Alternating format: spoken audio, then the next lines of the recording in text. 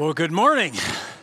It's been an awesome morning already, and thank you guys for being here outside. Just want to say hi, and at home, if you're watching this, enjoying drinking your coffee in your PJs, we're glad you're with us, and we're diving into a new series. Stephen closed us off last week. It was an awesome sermon. Don't you think he did a great job? I mean, I did give him the easiest passage you could ever preach. So, I mean, I'm just kidding. There was one of those really awkward, strange passages. He did a great job with it. We're starting a new series today called The God Hypothesis. We're going to talk a little science. We're going to talk a little philosophy. We're going to talk a little God. We're going to talk a little faith. And honestly, it's going to bring up a lot of questions, a lot of thoughts, and you're like, hey, where are you getting all this information from? I get it from a lot of books, but predominantly we're kind of copying off of Stephen Meyer, who wrote this recent book called The Return of the God Hypothesis. If you're into science, you're a bit of a science geek, you'll love this book. It's technical, it gets deep, it's philosophical, and if you're not at that level, we actually are offering up some other options as well to kind of take you deeper into this conversation if you're interested, and to go even further into an understanding of all this stuff with God, science, and faith. And so if that's you, I'm glad you're with us, and we're going to jump in. So let's open the series with prayer. Would you join with me, please? Father in heaven, thank you so much for what you've given us in Jesus, that we may know you, we may walk with you, we may enjoy your world and your creation and the beauty of the exploration of that world. And God, as we are engaging in this series, we pray that you would open our minds and prepare our hearts, as this is kind of turmoiled water we're going to be walking through. And we ask that you would just kind of settle our pre-convictions down so that we could meet together and have this opportunity to learn from you and your word. And we ask this in Jesus' name. Amen. Now, my family began recently to watch an old series, 2000 series that is called Smallville. Anybody ever watch Smallville out there? Any Smallville fans? Okay, so Smallville is a Superman show, and what's interesting is it's about Clark Kent growing up in Smallville, and the twist in this is that Clark Kent's good friend is actually Lex Luthor, and Lex Luthor, as you know, is the arch enemy of Superman in the comic books, and so for them to put these two together at the beginning and to be walking around in high school and stuff has been a fascinating kind of thing. You're almost like, I don't want Lex to go bad. Oh, I like Clark. Oh, this is really interesting.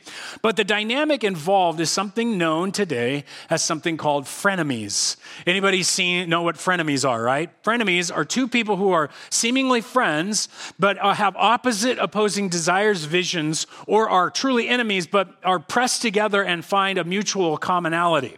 And so you'll know a bunch of frenemies as you start thinking through television shows and movies that are actually out there. I'll give you a couple more outside of Clark and Lex here. How about this one? Perry the Platypus and Dr. Doofenshmirtz. Anybody know who these guys are? Okay, I got some young people going like, yeah, if you don't know who they are, Phineas and Ferb, these guys are awesome. Perry the Platypus is a spy. He's always hunting down Doofenshmirtz, who's creating an innator of something.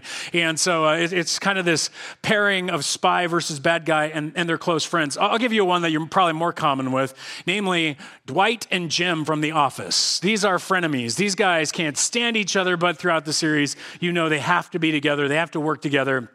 And ultimately, they enjoy each other. Now, what's interesting about this is I bring up this frenemies conversation because I believe when we talk about the two things, God, the being of God, and science, the idea of examining the world around us, most people, I believe, in the United States and even probably in our congregation would argue at best, God and science are frenemies.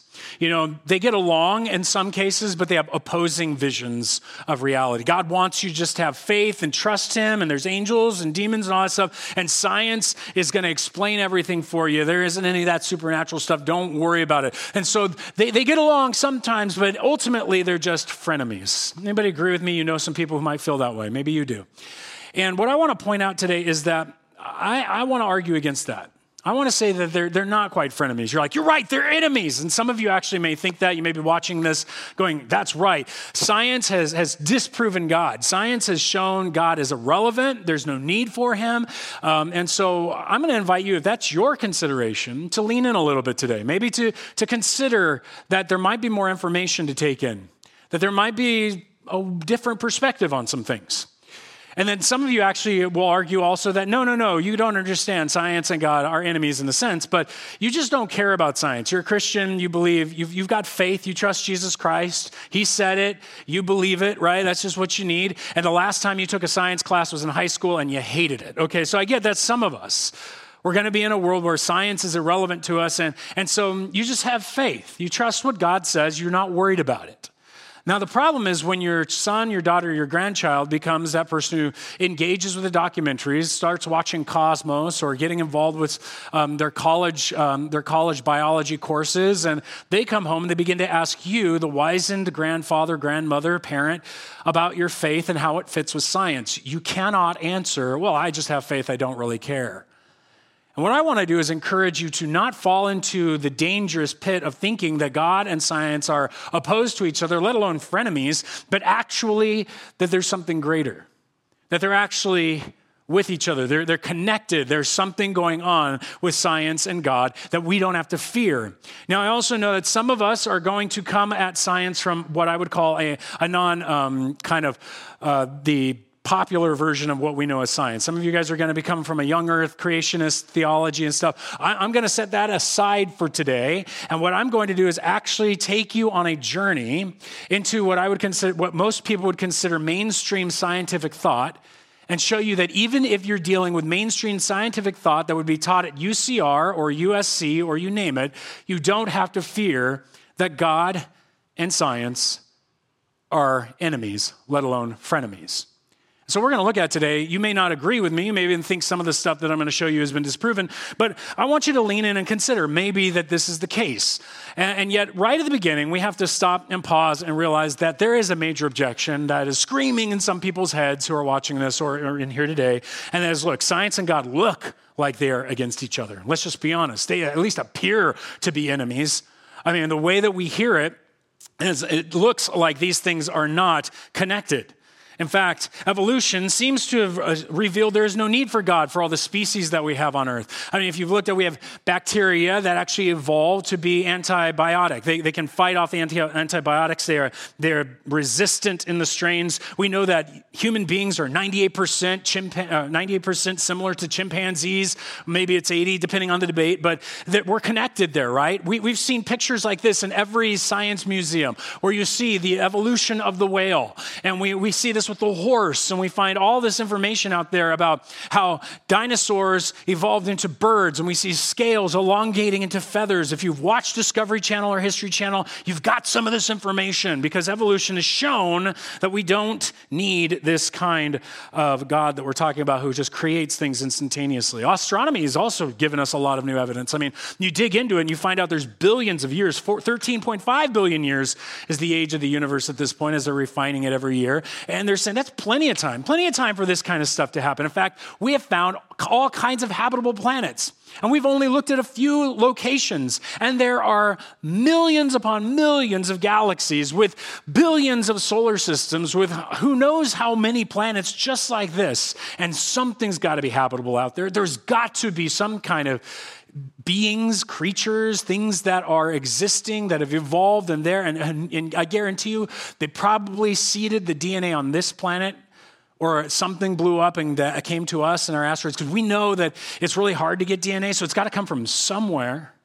And so we see these habitable planets. We understand these things are out there. We realize that there is all this information. And besides, doesn't chemistry reveal even more so that all you are is a giant meat machine? I mean, let's be honest. You are a bunch of cells. You've got all kinds of chemical reactions happening inside of your cells. You've got DNA forming you and mutating and doing all this stuff. Even your brain is just firing neurons, giving you the assumption that you are alive, giving you the assumption that you have consciousness. It has explained it all away. And if we haven't figured out something yet, science will solve it. And therefore, God's at least irrelevant. And if he's irrelevant, then at least we know he probably didn't exist. That's the struggle. And I laid out, and some people are going, that's the weak arguments. Yeah, those are probably the weaker arguments. There's a lot more we could layer into that, but I don't have time to go into all that. But how can I be claiming that God and science are going to be somehow not frenemies with all that kind of information, Greg? Come on. Well, that's where I want to step back from, and I want us to look at the Bible for a second. I want us to look at the perspective the Bible gives us, not from just like the details. I want to step back and give the general picture. What does the Bible say concerning all of this information we call science? And if you've got your Bible, you can find it. I want you to see it. I really want you to pull one out this time because I want you to read it in your own eyes. And it's in Psalms chapter 19. If you have a Bible, Psalms in the middle. If you're seeing a big, weird, strange names like Ezekiel, Micah, Malachi, go left and you'll find Psalms. If you're seeing Genesis, Exodus, go right. It's kind of in the middle. Psalm 19 is written by a man named David. Now, David, if you're not familiar with your Bible or you're a new Bible student, David is actually the king of Israel. But he was a shepherd. When he writes these Psalms, oftentimes he's just hanging out in the middle of a field. And remember, we're not talking about some king in the 21st century. We're not talking about a 20th century king or an 18th century, 14th. No, we're talking about a guy who's living roughly 3,000 years ago. The stars he sees above were the stars his ancestors saw, which is the stars we saw. He has no reason to assume anything changes. He has no reason to assume that the world's going to be any different. I mean, the world's been pretty much the same as long as he can look into his annals of history. And yet, here's what he begins to say in Psalm 19, verses 1 and 2. He says, "The heavens declare the glory of God. The sky above proclaims his handiwork. Thus, day to day pours out speech. Night to night reveals knowledge." What an interesting phraseology. First of all, this young man staring up at the stars in the sky, looking at the birds flying by and the bats and all the things, he's going, you know what this all declares? It shows you that God's amazing. That he's extremely, not just amazing, the God is glorious. Like he's really good at something. Like he gets the glory for it. Like a football player who manages an incredible touchdown and he jumps up and then suddenly ESPN puts on "For the Glory." This is kind of glory. He gets the highlight reel. And what we see about his highlight reel is that the world you're looking at is his handiwork. In other words, he says, when you examine and start walking around looking at the world, he's blown away at how smart, intelligent, creative, and powerful his God is to make everything this way. He's a master craftsman, the master craftsman. In fact, he goes into it even deeper where he says, day and day pours out speech. We're going to have some really weird glitches today, but don't worry about it. Day to day pours out speech. Night to night reveals knowledge. And what's going on here is that word knowledge. You see it down there in your text. That word knowledge is interesting. It is actually the Hebrew term for the idea of receiving information from your senses, from your five senses, right? Sight, sound, smell, taste, touch. This is the five senses. When you touch them and then you begin to ponder what you're engaged, you enter this kind of knowledge. You could literally define it as scientific knowledge because that's what scientific knowledge is. I want to examine with questions what I can explore with my senses and come to conclusions. And literally what David is saying is day to day and night to night pours out scientific knowledge. And it all points back to God being an amazing master craftsman. Now, he says this isn't just limited to the Jewish people. He says everybody gets to hear this. There's no speech, nor are there words whose voice is not heard. That's weird, because if you think that there are all these ancient dudes like, yeah, I heard the stars talk to me. They were like vibrating and humming. Look, we know. No. This is literally means when you don't have speech and you don't have words, what he means is there's information without verbal words. Guys, isn't that what science is? Science is information that you're receiving not from words, but from looking at things and seeing patterns and seeing evidences of something and a hypothesis, and it comes out to information. That's not with words. And yet it goes throughout all the earth. There are words to the end of the world. Everyone, everywhere on all the planet can receive this information. That something about scientific knowledge is available to every human being everywhere. In fact, the Bible puts it this way later. Paul will pick this up and he starts to apply Psalm 19 as he opens the book of Romans, a letter written to the city of Rome, to the church in Rome about his mission trip to Spain. And what he puts out there is he basically tells them, listen, I want you to know all of humanity, guys, it's got evidence about God. Starts off here in verse 19. It says, for what can be known about God is plain to them, meaning humanity, because God has shown it to them. Where? For his invisible attributes, namely his eternal power and his divine nature have been clearly perceived since the creation of the world in the things that have been made. So they are without excuse. He says, if you just look at what's been made, if you look at what's been made since the creation of the world, you don't have any excuse to ignore it. You can't talk away from it because it's giving you knowledge about God. In fact, the way the Bible put it, and I think according to the Bible, no one can deny God's existence through science, period. You can't do it. It's the Bible saying like, no, everything you keep exploring, it's just revealing how much greater this God actually is. Let me give you a basic illustration of how I think about this. What you're looking at on the screen is a painting called Belshazzar's Feast by Rembrandt. Now, this is an incredibly interesting painting. It's based on a story from Daniel where the hand of God appears and starts writing, Mene, Mene, Tekel, Upharsin. And so here is Belshazzar having a freak out, right? He's like staring at it with big old wide eyes. People are freaked out in the corner and all this light's glowing off those. Now, here's what's weird. There's no light in the scene. That's paint.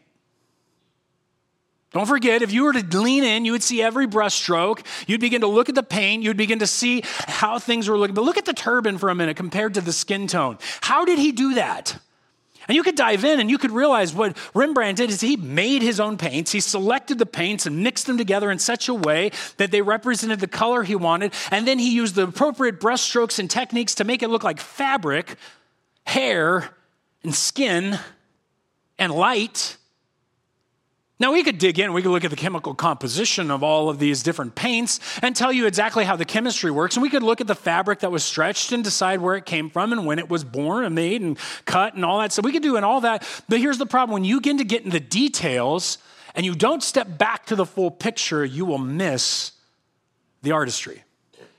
And often what happens in scientific knowledge is we become so specialized, so specific, so ingrained at looking at one function of a cell, you can begin to make yourself believe all kinds of crazy things because you haven't stepped back to look at the whole.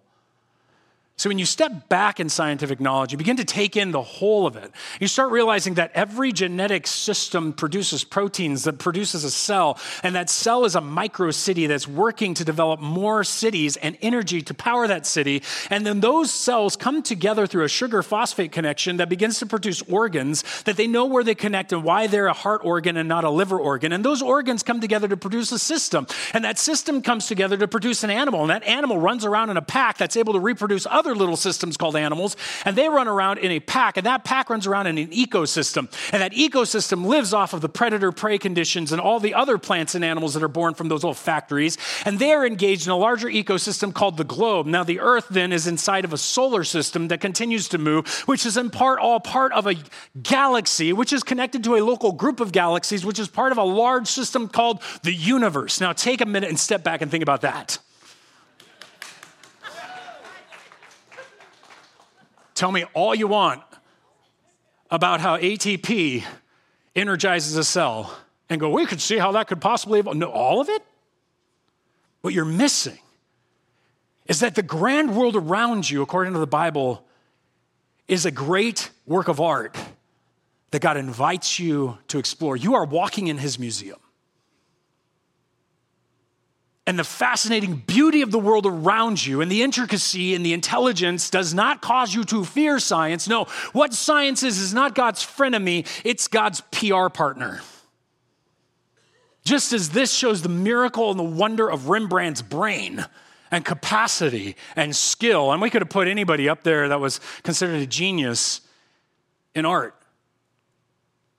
But when you dig down and you divide it to the pieces, you lose out on the artistry and you begin to have to step back and go, my goodness, how did they do this? How did this come together? And I want to argue that you guys, what we're seeing is the most probable realization that we are looking not at a random creation, we are looking at a great piece of art. Now, how can we possibly deny this? And I'll give you how. We get excited when I do it, when I talk about all the systems together, but wait a minute. If it's God's PR partner, it must not be talking about the right God. Because let's be quite honest. When you and I dive into the Bible The world we see around us doesn't seem to really fit that picture of the Bible now, does it? Now, and this is the objection that they would give us. Look at Genesis chapter 1. If you've got your Bible, flip over there. We go to Genesis a lot here, I know that, but join with me here as we go to the beginning. Genesis chapter 1, verse 1. And what I want to show you is how scholars, and truly from all of this area, from Egyptology, Assyriology, history of Israel, all this stuff, shows how we are to understand this. And I actually do believe this is what the Bible is saying. So hold on with me for a minute. Genesis chapter 1, verse 1 begins this way. In the beginning, God created the heavens and the earth was without form and void, and darkness was over the face of the deep. And the Spirit of God was hovering over the face of the waters. Now, time out right there real quick. People will go like, good scientifically minded people will go, Greg, where are the waters in the cosmic waters? I don't see any cosmic waters anywhere out there. I mean, we're exploring space. We're not finding spaces filled with cosmic water. We're finding it's space, which is lots of space, empty space. We could store all of America's stuff up there and not have a problem, right? This is space. Where's the cosmic waters? Well, we got cosmic waters on the ground, right? We got our oceans and stuff, but we know those aren't cosmic waters. That's just H2O. In fact, what we begin to see is that this conception, what you're seeing here, is the conception of the Hebrew universe.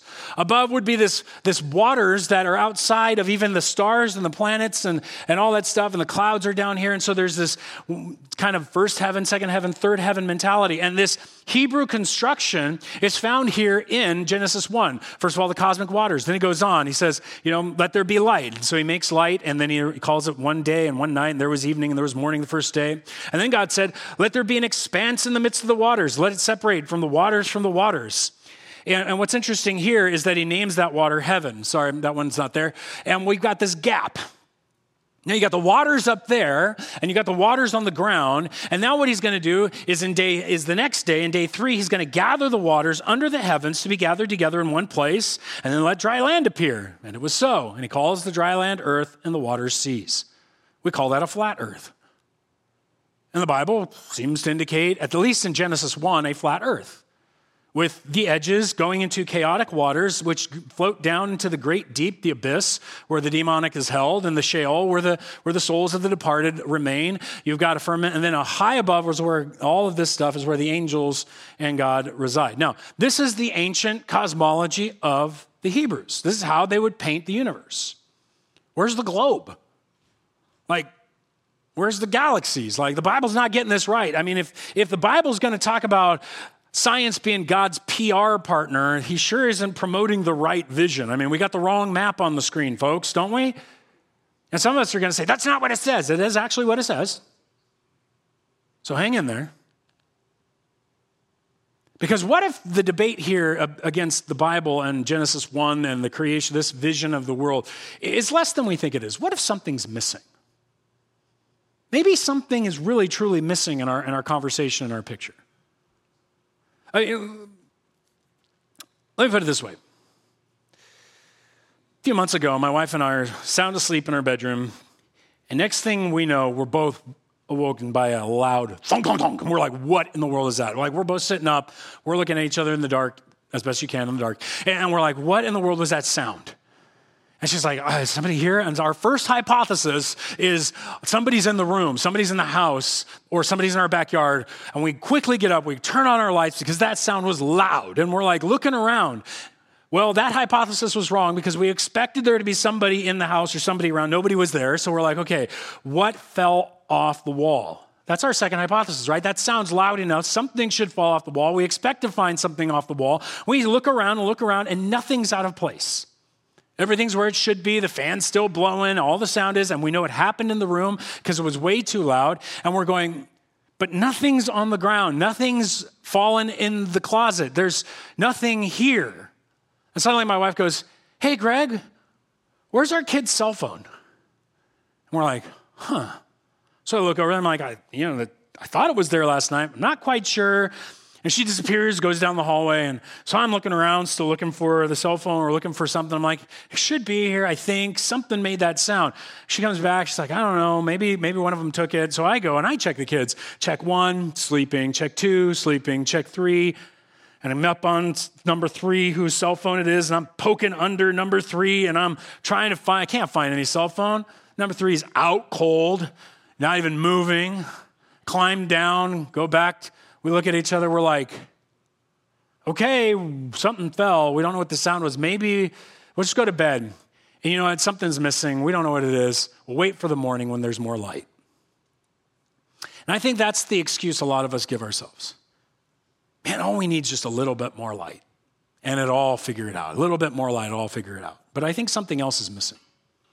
I don't think we needed more light because within 3 minutes of us laying down, deciding we'll wait till morning and there'll be a little bit more light, suddenly we hear at our door.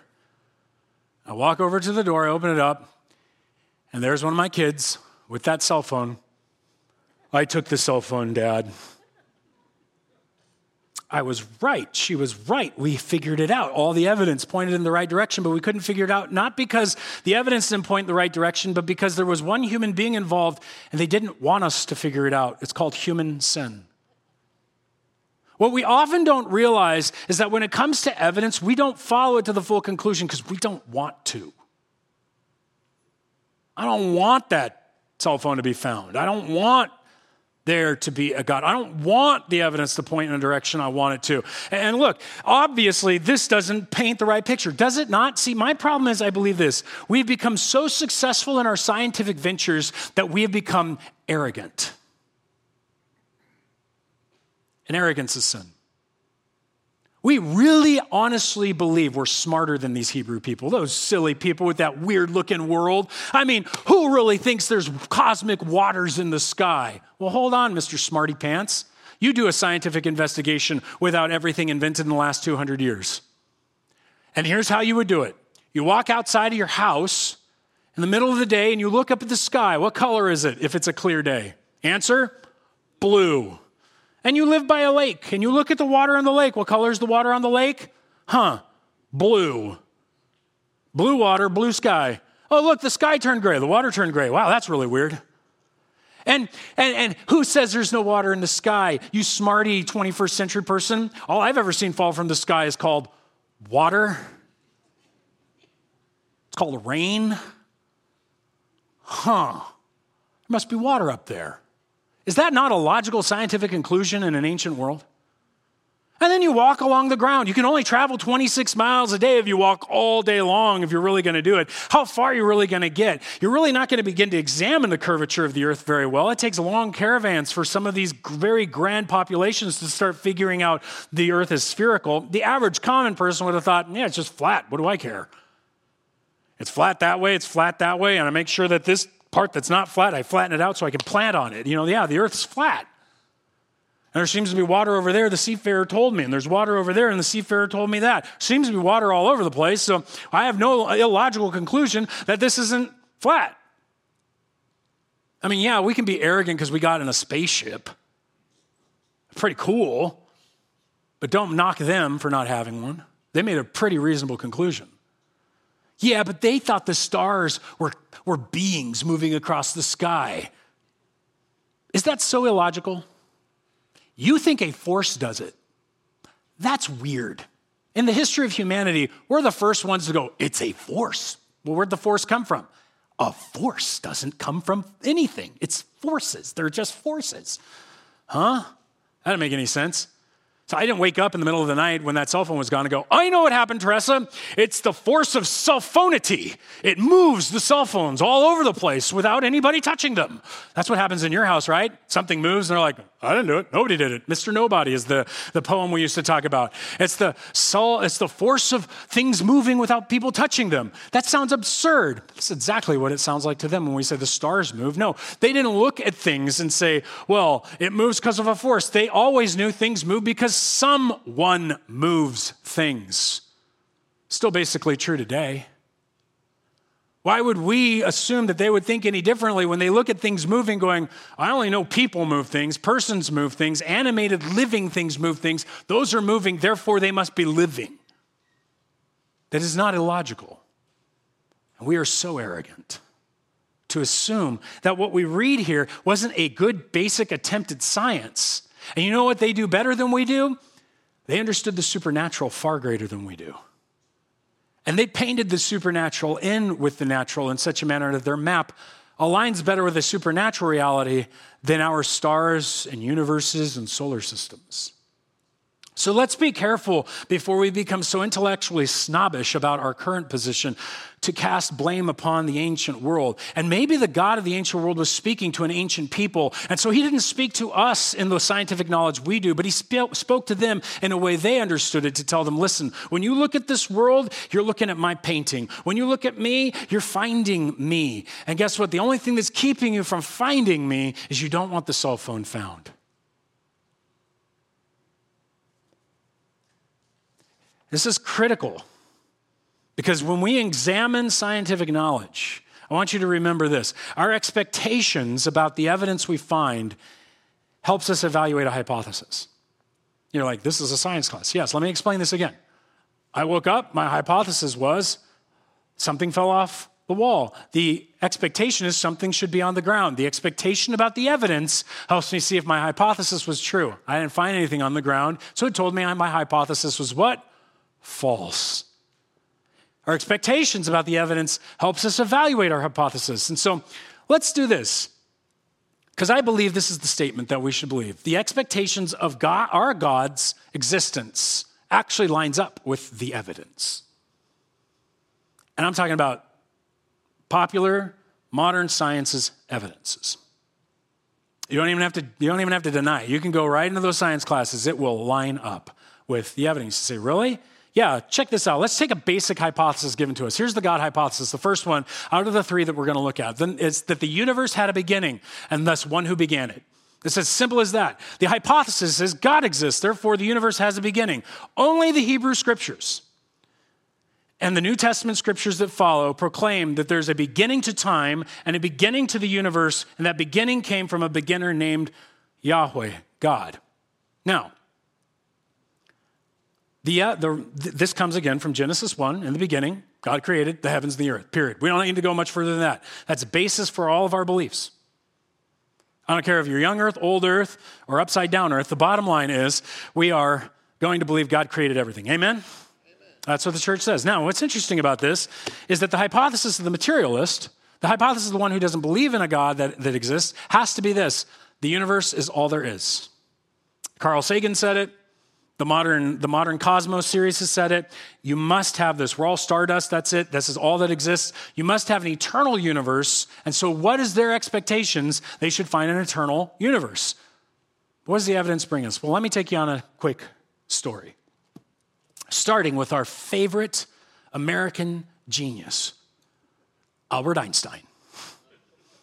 Did you know they modeled Yoda's head off him? That's why you like Yoda so much. We like Einstein for some reason because Einstein did some weird stuff. He actually, he was a mathematician, physicist, and he came up with what's called special relativity and general relativity. Now, special relativity is weird, but it's easy to understand in such a manner that as you approach the speed of light, time slows down for a fixed state for the observer. So I'm watching a clock and I'm standing here and somebody takes off that way at the speed of light. Their clock is moving at their speed. My clock's moving at mine because time is trying to catch up through light. And so what he showed is, and you're like, my brain hurts. That's fine. Look at it later. The bottom line is, in his special relativity, what he showed was that there is this thing called space-time. They're one thing. They're not two things.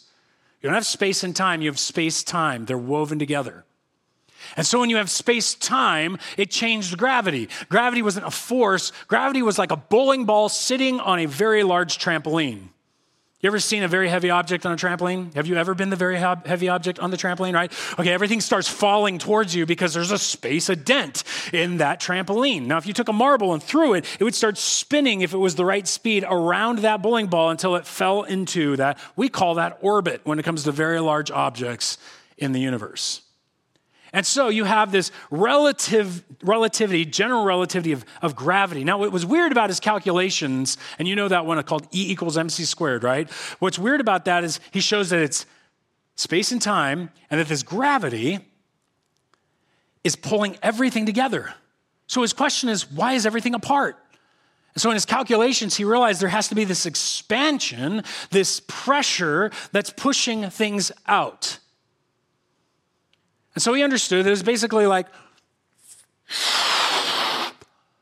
and then he calculated that there were fingers I'll call them fingers, holding the universe together, okay? He called it the cosmological constant. There had to be a pressure exerting enough energy to keep everything constant because he needed an eternal universe, because he couldn't allow for a dynamic universe. He couldn't allow for a universe that was expanding or contracting, because that would imply something he didn't want to believe in. Well, LA changes everything all the time, and so LA steps in this mess. And a guy named Edwin Hubble. And Edwin Hubble sits down. Anybody been to the awesome telescope in the middle of the lit up LA field there? And it's passing my brain for the minute. Shout it out. Griffith, the Griffith Observatory. He sits down, and Edwin Hubble examines through the telescope at the nearest stars as they knew them and finds out those aren't stars, those are galaxies. And he does a test on them where you can determine the color ratio of what kind of light is coming off the star. And the problem was, for the calculations of distance and everything, the problem with the star was it was too red. And when a star is too red, or something is too red in a light spectrum, it means it's going away from you. If it's too blue, it means it's coming towards you. If it's the same color, it means it's standing still. And so he realized there's this red shift on the spectrum. It should be here, but it's over here. And they call it the red shift. And what they were finding out, which was really weird, is that the things that were the furthest away were going away even faster than the things that were closer. Now, I have some dots you can't see on here anymore because for some reason the first blow just destroyed them. But these dots are really close together when it's deflated. But when you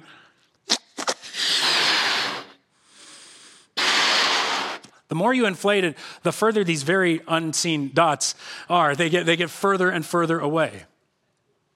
Now, what's interesting is the further away they are, the faster they move away from each other as everything expands. And what they were looking at is they knew that if you rewound the clock,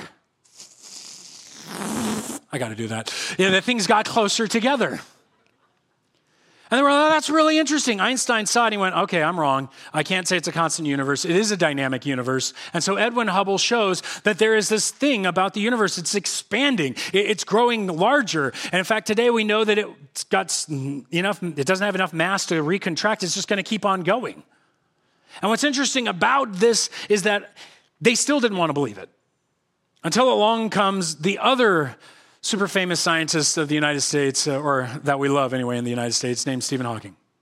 Stephen Hawking steps in his doctoral dissertation and studies the curvature of the edge of the universe. And he realizes there's a curve in the universe if it's expanding, and we see this calculated out in all their mathematics and crazy stuff they think about. And they realize that if it's deflating, that curve gets infinitely smaller and smaller and smaller and smaller. And as he worked with Roger Penrose, who was calculated and predicted the first black holes, he came to the conclusion at the beginning of the universe was an infinitely dense, infinitely curved singularity.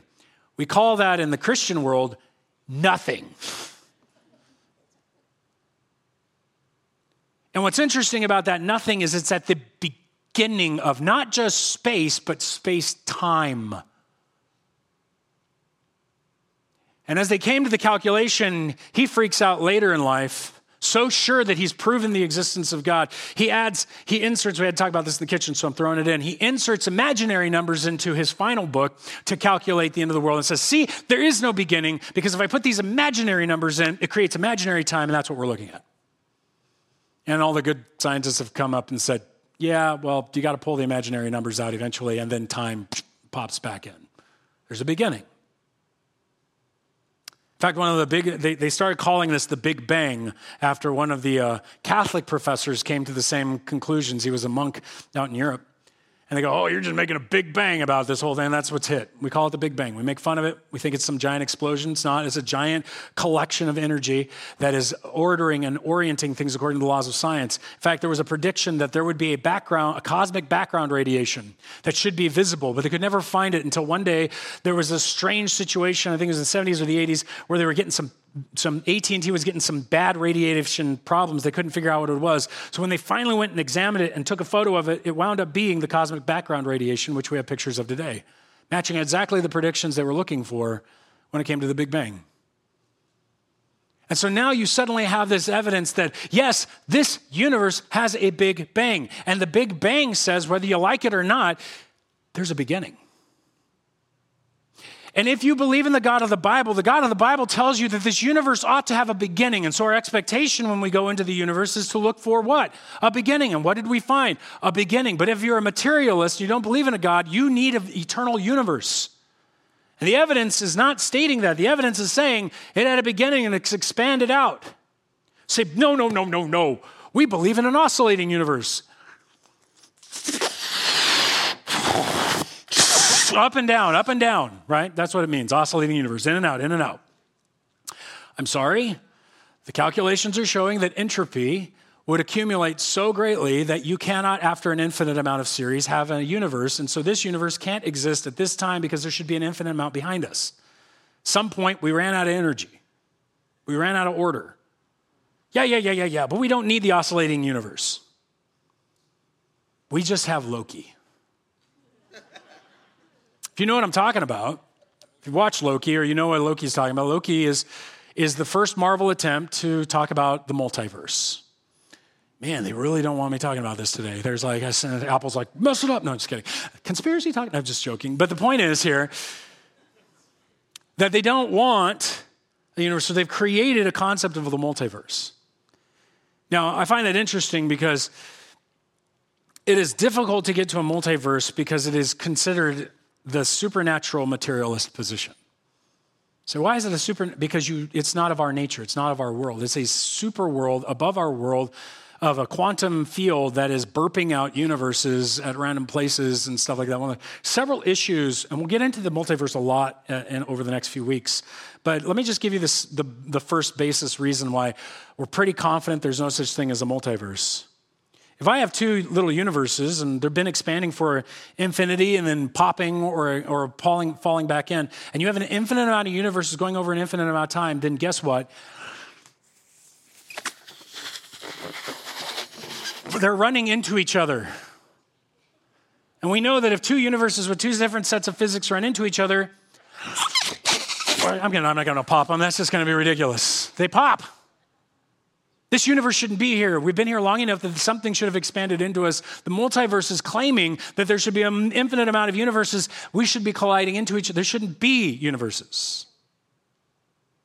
I could go into the Vlankham theories and all that stuff, but we don't need to do that right now. It's too hard to explain the short amount of time I've got left. Let me just put it this way. Right now, the probability of the God of the Bible existing is far greater than him not. That's not proof. I'm not saying it's proof. I'm saying it's probabilities. It's far more likely God exists. In fact, especially when you see weird stuff like this in Isaiah. Thus says God, the Lord, who created the heavens and stretched them out.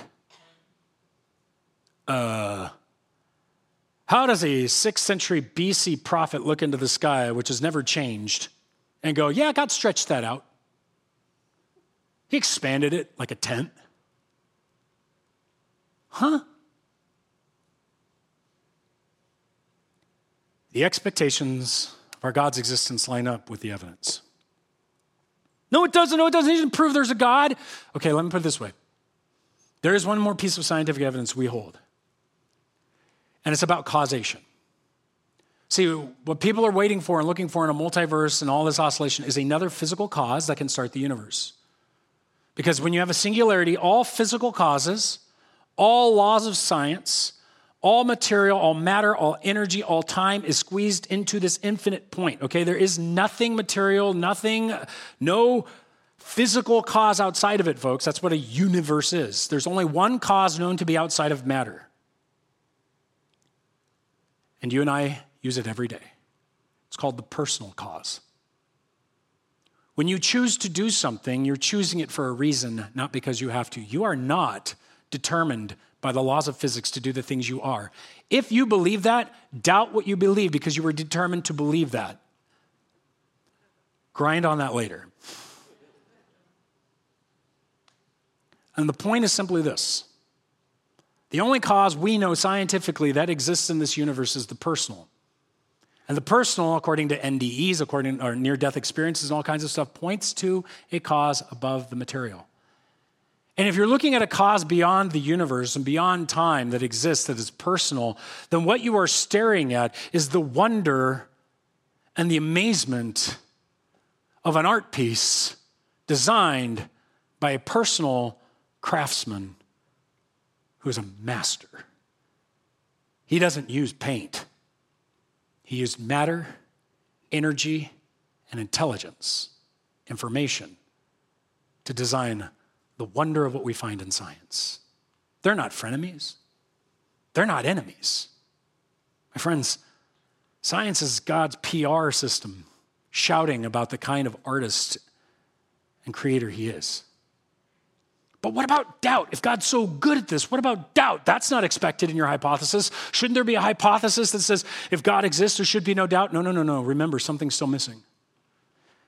See, Paul actually says, you see the wonder of the nature of the creation and you see God, but he says, we suppress the truth because of our unrighteousness, our sin. And I get it. You may be watching this. You may be sitting here going like, I don't want to believe this. And that's the truth. Doubt comes from not wanting. Because you know someone that you don't want to tell them what they're doing with their life is bad and God doesn't like it. You don't want to believe God would have moral rules over you. And I would just advise you, don't use science as an excuse to tell God you don't want him to rule you. Just tell him you don't want him to rule you. Because the probability of his existence is so great, you're going to have to tell him or you're going to have to follow him. And the bottom line is we struggle with this fact. We don't want there to be a God, when all of it points to the great artist. But here's also the fact. You may be nervous that there may be a God. You may be sitting there going, I don't want there to be a God. I don't like this stuff. I'm looking for an answer. I'll figure something out. And you'll go find, there's lots of weird stuff out there. Trust me, you'll go string theory, M theory. You'll go find something. But the bottom line is, when you lean into this reality, that God who created everything is the artist inviting you to come learn from him. Don't just stare at the art, meet the artist. He's not here to condemn you. He's here to invite you into the wonder of how he made you, into the wonder of the world that he's created. He's inviting you to come follow him. He sent his son, Jesus Christ, to die on a cross and raise from the dead to give you life. You go, raised from the dead. Hey, if you think that chemistry can mix together to produce life, it's not hard to believe that the being who created everything and made life once can do it again. Amen? He can do it in you. He can make us alive again to him, bring us back into his relationship, because at the cross, Jesus Christ bore our sin and our rebellion. He took it away because he wants to invite us into his relationship. He rose from the dead so that in his life, we would have an eternal life, one in which entropy and death wouldn't possess us anymore, but he would bring us back. And what we see is it's far more likely this God exists than he doesn't, even in the sense of modern science. And I'm not even done. We've got a couple more. So maybe you're not ready to say, yeah, I'm going to follow that God. But maybe you need to come in and be ready for the next challenge and the next one. Because I think there's far more in this God hypothesis than you probably predict. And I want to encourage you to consider that this God doesn't hate you. He doesn't want to destroy you. Although he may not be happy with your sin and he may not be happy with your rebellion, he's inviting you to be forgiven and to come into a life so you can know the artist of the grand art that we're all exploring. Would you bow your heads with me? At home, even if you're here today and you're saying, yep, you nailed me. I've been trying to hide from this God. I want to ask that you would take this moment and approach him. And if all you need today is just say, God, would you just reveal yourself to me? Then start there. But maybe you've been resistant and you've been at church for a while, but you're ready to say, you know what, I'm going to trust that Jesus Christ has done this because God exists. And I want to give you a chance to do so right now. If that's you in this room, you're saying, yeah, I need to follow this God who created everything. And I'm going to trust that Jesus bore that sin for me. If that's you, I want to give you a chance, if online or outside or right here, and you're putting your hand up inside. You're just saying, that's me. You're letting somebody know online by just typing it in or answering that prompt on the screen. If that's you, just pray this with me. You say, God in heaven, I realize you made everything and that I have rebelled against you. God, I have sin that I need you to take care of. I trust that Jesus Christ bore my sins on the cross. I trust that He rose from the dead, and that you can give me a new start on life. Will you now come into my life? Will you be the artist in my life to train me and lead me now? That I would obey and walk with you all the way into eternity. And I ask this in Jesus' name. Amen. Now, if you made that decision, we'd love to connect with you. Let us know. There's connection cards in the seats there, and it says that you just pull out, it says decision. I made a decision. Pull that, use that. Online, you can do that. You can use text. Best thing to do is just come talk to us. We got to meet the family going on. Just come up and talk with us. We'd love to connect with you. Otherwise, may God bless you as you explore the world of science and God. They're not frenemies. They're not enemies. Guys, it's something we don't have to be afraid of. We can completely enjoy. Lord, bless them and use them. Thank you. And we ask this in Jesus' name. Stephen, after you, my friend. Yeah, you can clap. It's all right.